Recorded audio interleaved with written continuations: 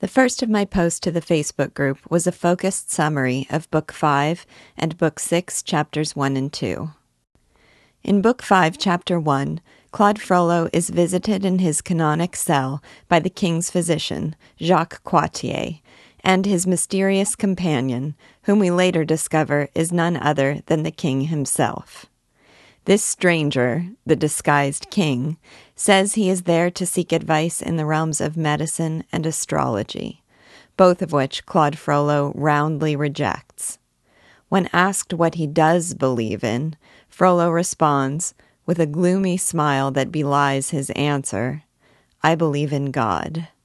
And later, in a declaration unqualified by any facial contortion, alchemy. His elaborations on these opinions only make Coictier feel more and more justified in his contention that Claude Frollo is a madman. Nevertheless, the stranger asks whether he can be initiated in Claude Frollo's science. Frollo says they will begin by reading, quote, "the marble letters of the alphabet, the granite pages of the book," unquote. In other words, the secrets encoded in Gothic architecture. Thereafter, the archdeacon, it was said, held frequent meetings with the king. In Chapter 2, Hugo elaborates at length on Claude Frollo's pronouncement that, quote, "this one will kill the other. The book will kill the building," unquote. This thought, Hugo tells us, had two phases. First, it was the terror of a priest who sees, quote, "the future intellect undermining faith, opinion superseding belief, the world shaking off the yoke of Rome," unquote. And second, the lament of the artist and scholar, that printing would destroy architecture as, quote, "the great book of humanity," unquote. The tone is set for the next scene when we learn that on this day the provost of Paris is, for no reason at all, in a very sulky and disagreeable mood. Then, to add insult to judicial injury, we learn that the deputy there to open proceedings without him, who will hear the case of Quasimodo, is deaf. Thus begins a merciless, hilarious, and ultimately heartbreaking lampoon of the medieval justice system.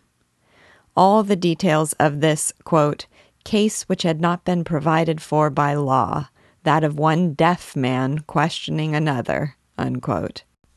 From the judge's mechanical and stupid assurance that Quasimodo has answered his questions as all prisoners were wont to do, to his indignant assumption that the audience's outburst of merriment was provoked by some irreverent reply from the prisoner, to the cruel sentence vindictively imposed by the provost on the poor, hapless bell-ringer.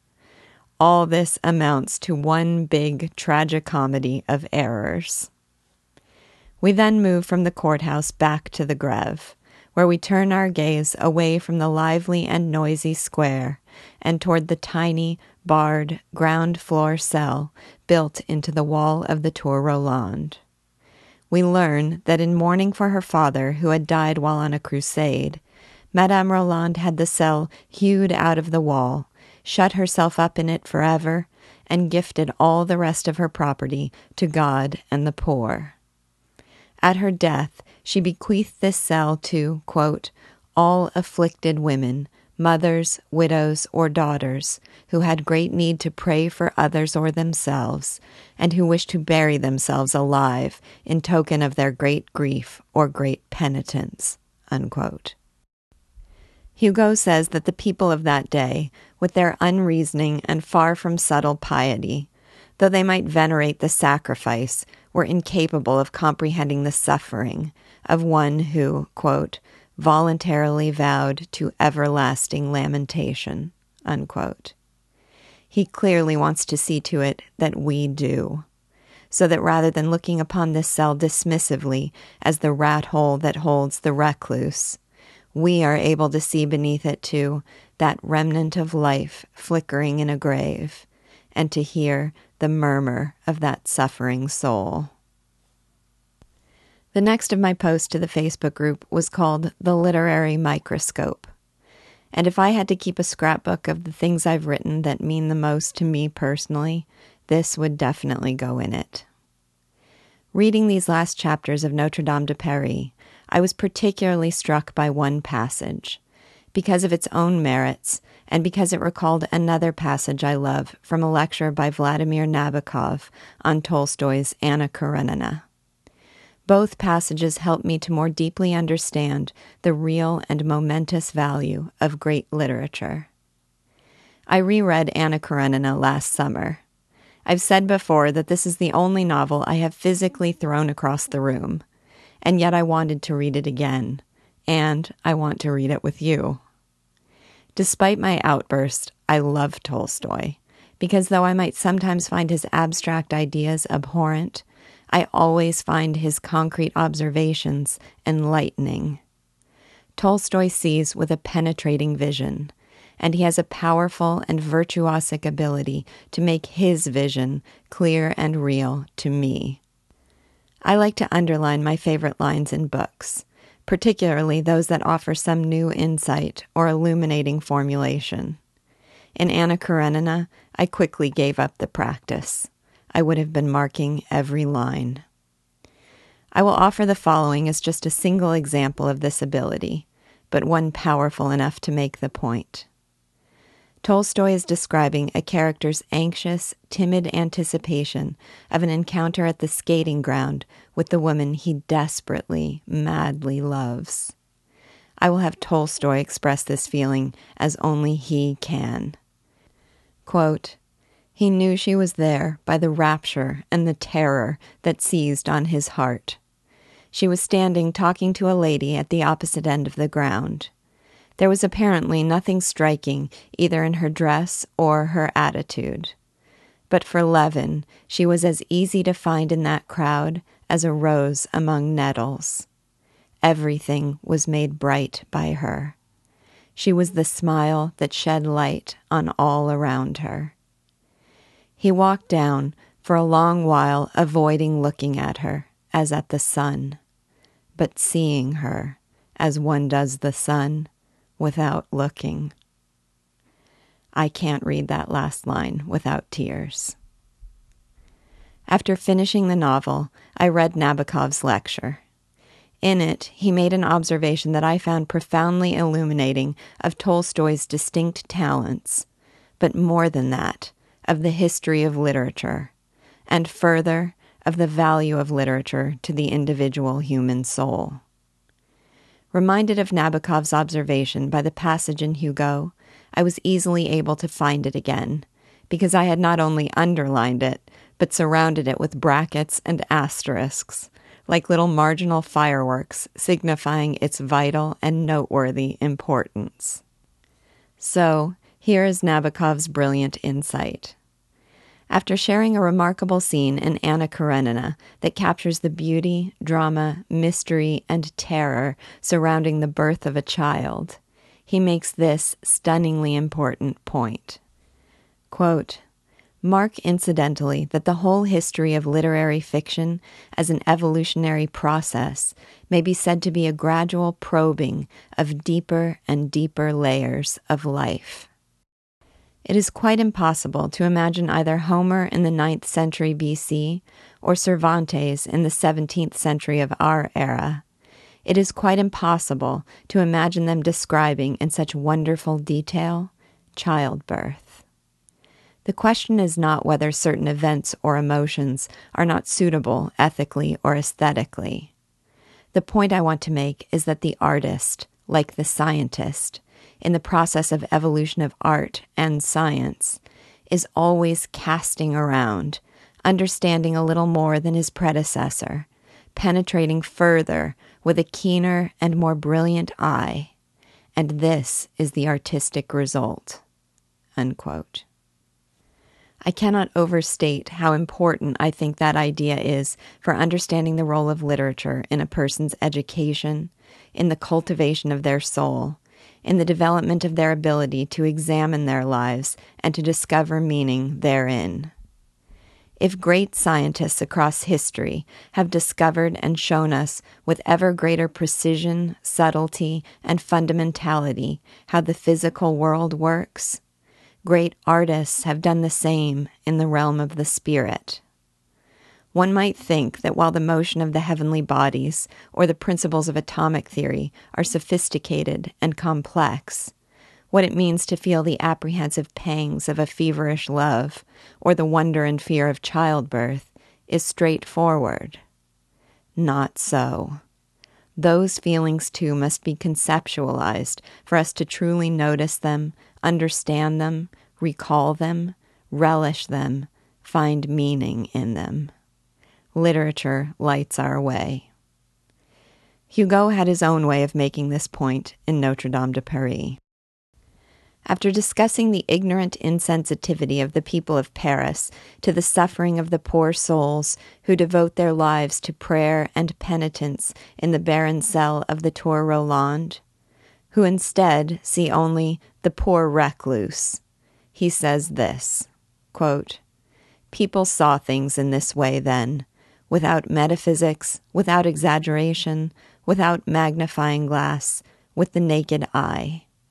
The microscope had not been invented yet, either for material or for spiritual things."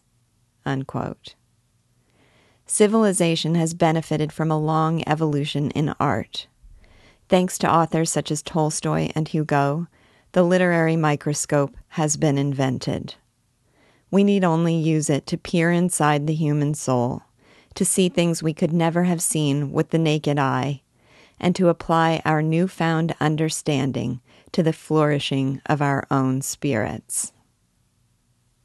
The last of my posts to the Facebook group was called Other Favorites. The line about the literary microscope was my far and away favorite because of its relationship to my very purpose in teaching literature and hosting this book club. But here are some other favorites from these chapters.